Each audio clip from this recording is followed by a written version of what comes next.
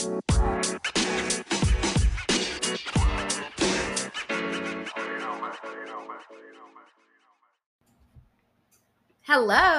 and welcome back to another episode of No BS with Bryer and Sara. This is Sara. And this is Bryer. Well, we are here today. This is our little mini-sode. Yes. Because something happened recently. Where someone was asking about our podcast. And what all it entailed. So when I discussed, mental illness, they asked me if you were mentally challenged, aka the R word. Yes. Like they used the R word for it. Idiot. And obviously, I feel like it's obvious that mental health and mentally challenged are not the same thing. But is this a problematic episode? Should we not be making it? No, it's absolutely necessary. Okay. I think. Okay. Well, I feel like most of you that are here listening are probably listening because you are like supporting us, or maybe struggle because you also struggle with mental illness and or addiction. But just in case you don't know what mental illness is, because then I start telling this man that it's about anxiety, depression, things like that like people suffer with. He tells me that all that stuff is just in your head, which is like the most like commonly said and most like ignorant. It's very ignorant. It's very demeaning and derogatory, honestly, like to people who fucking suffer with these diseases, these mental illnesses. Right. So, have you ever seen The Virgin Suicides? No. Okay. So, there's this quote that has stuck by me my whole life. So, well, it came out when I was a kid, but yeah. So, the youngest sister, it's a bunch of sisters, she is cutting, and she has to go to a doctor. It's Danny DeVito. Oh, I love him. And he asks her, like, what are you doing here, honey? Like, you're not even old enough to know how hard life gets. And she says, well, obviously, doctor, you've never been a 13-year-old girl before.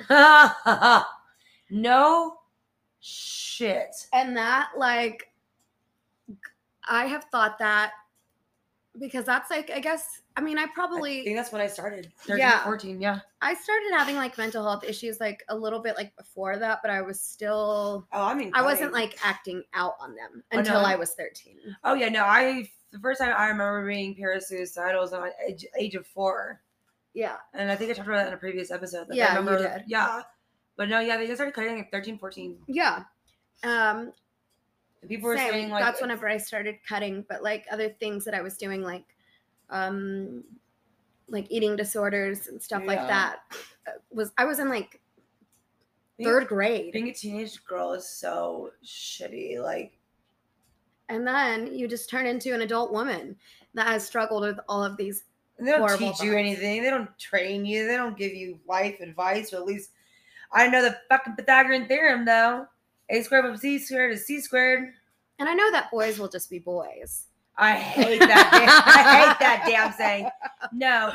Yeah, little boys can be boys, but if you're a man, you're acting like a boy, you're not a man, you're a boy to me. Because real men don't.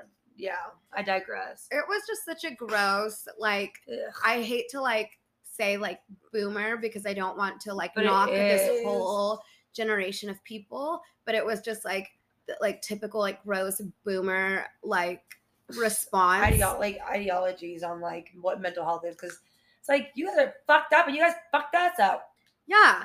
And so many people have mental illness and don't know it because they don't go out there and figure it out. So like you think like you just have like that one drunk uncle, or you think your drunk uncle is not like a fucking actual alcoholic who probably suffered from something, some kind of traumatic event. Or your father's bipolar. Yeah. My dad definitely has mental health issues that have gone unacknowledged. And he's like to the T, like narcissist. Like, I mean, I can't diagnose him, but like every single thing about it. Like the charm and like using people till you get what you want, and then knowing between right and wrong, but also kind of just not caring. No, not. And then what happened to him? It was, I've talked about it before, like on drugs and drunk, got in this huge wreck, and then like since then I've like seen him like drinking and driving, like literally, like we'll be driving around like with a beer between his legs, and I'm like, what the fuck are you doing? Why did you not figure out the first time when you went to prison? Yeah, like figure it out, bud. And he's just like, just chill out, like, you know, chill out. Like my life and other people's lives are in fucking danger right now, literally. And my whole entire life was affected by that because I was a child whenever he did that. So I grew up without a dad. Well, I mean, no hate to my dad. My dad is one of the nicest people you'll ever meet. He's the most selfless person. He would give literally a homeless person the shirt off of his back. But anger grows, well, not grows.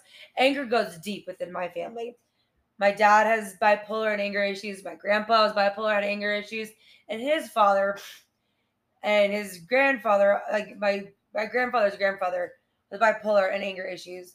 And it was a different generation. They grew up with these like horrific wars, and they came back with no mental health back then because it wasn't a thing. Like psychology, you know, wasn't sought after. It wasn't, you know, a science that people cared about. Right. And it shows, and that's why like aka boomers, they don't believe in mental health. They don't believe in psychology. They don't believe in psychiatry and getting counseling because back then you just fucking toughed it out. Yeah. But now swept it under the rug. Yeah. But now it's like, well, you do have options. You do have resources.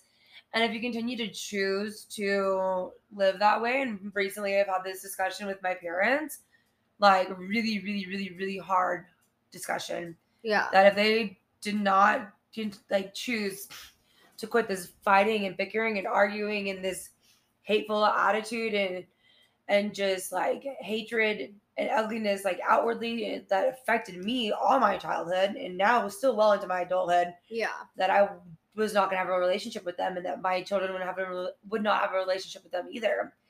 And it's like, because I refuse to let myself, that is now an adult that can choose, and my children be subjected to that ever. I will never subject another child to that again.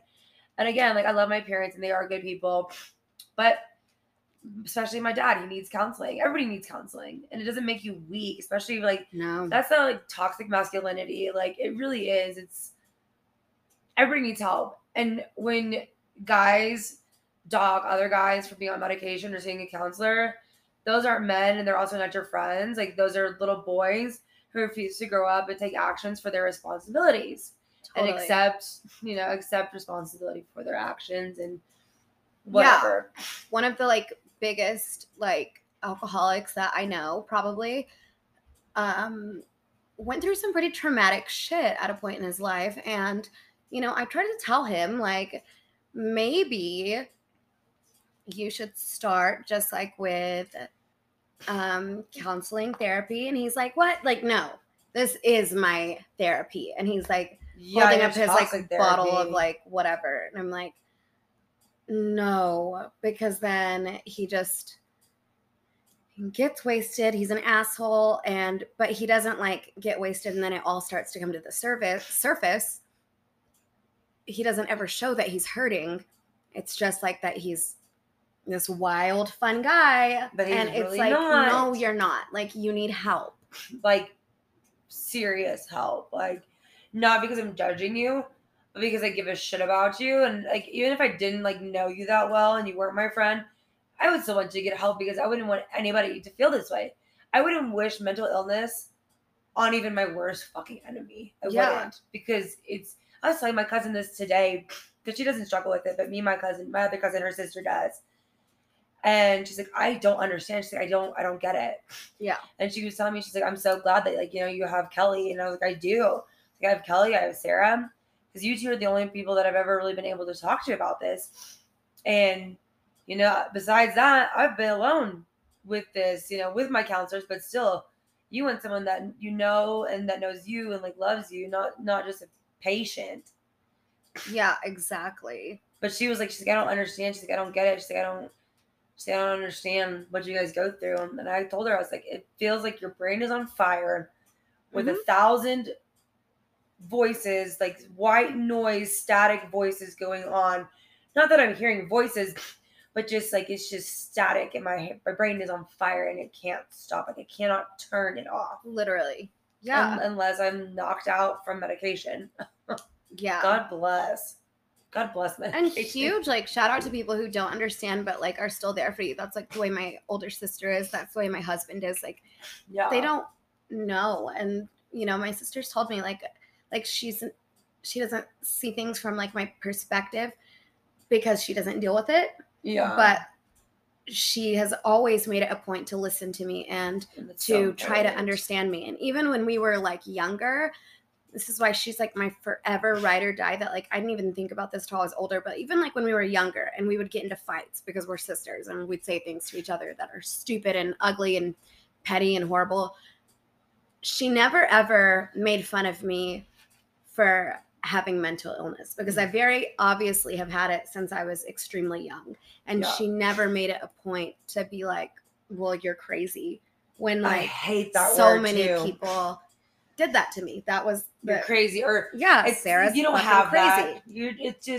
You're just going through a phase, or you're just a normal teenager, or you just want attention, or you're just being dramatic, or you're being a hypochondriac. And I've heard all of those things. Same. And it's so fucking hurtful. I'm just like, man, fuck you.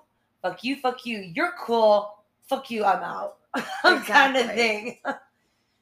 And like I will say, like, alcoholism and all that, it did stem from a place of choice, but then after a while it wasn't, and then it was just a place of addiction, and all of that came from mental illness. Literally. It's not like I was just having this great life and then was just like, I'm gonna drink too much. Yeah, like fuck no. I didn't decide one day I'm gonna be addicted to drugs. Yeah, I didn't grow up as a little girl.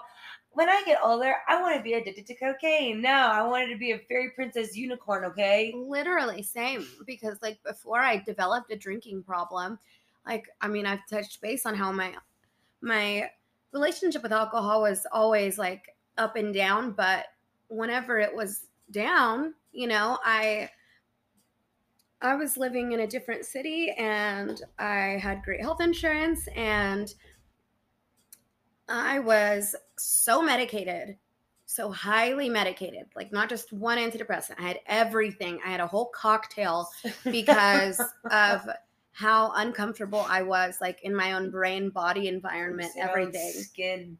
There's days I wish I could just unzip myself and just take my skin off and leave it there. Yeah. I don't even feel comfortable in my own body. It's like I only left like to go to work, and like because I had to, or then like if I would leave, I'd have a hard time getting out of anywhere, like to where it was like crippling anxiety. Sometimes I couldn't drive or do anything. Like I just kept thinking of the worst case scenario all of the time. Yeah. So I was on a whole abundance a plethora of pills. Yes.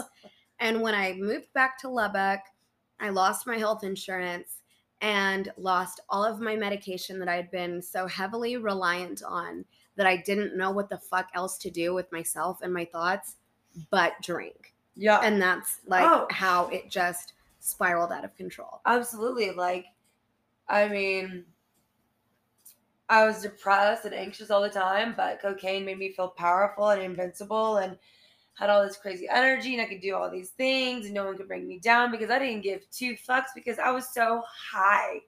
I was on a different level than everybody else around me. And I tell people how much I used to do, and they're like, how are you not dead? Yeah. Truly, and it's a great question. I don't know. By the grace of God, honestly, like for me, in my opinion, like I am lucky. Because there's many people out there that are not lucky like me. Yeah. And that is why I'm here today, to give my testimony and tell you my story and be open and honest.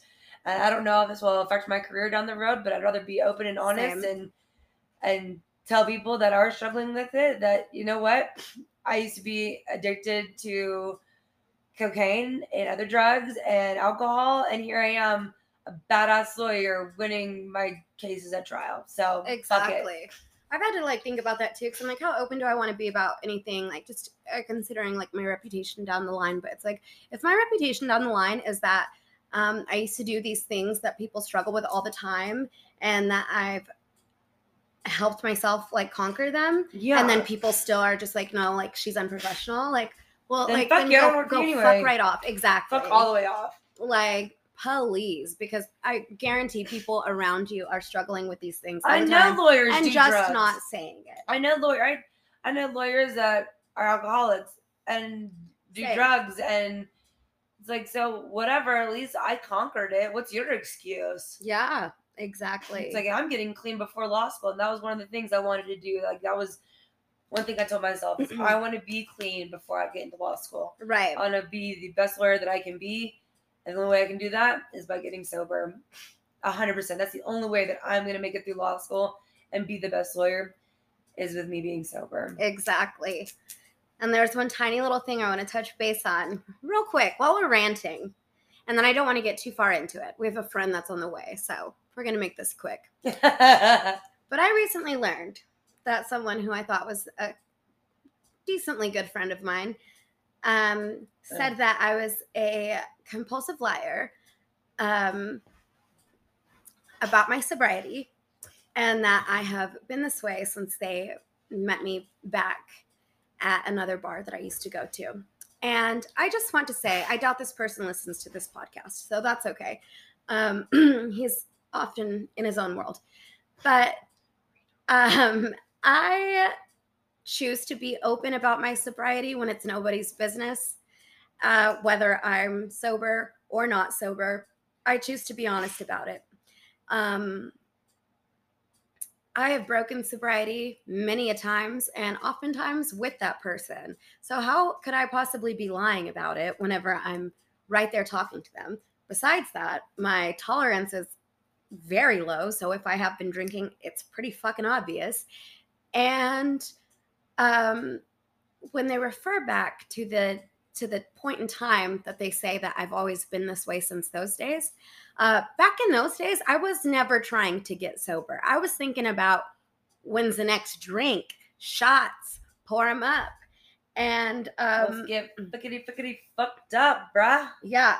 So in all reality, my sobriety is nobody's business, and I've made it other people's business because I want to be helpful and truthful, and I look at it as a way to hold myself accountable. And guess what? Whenever I've fucked up, I've been honest about that too. So, period.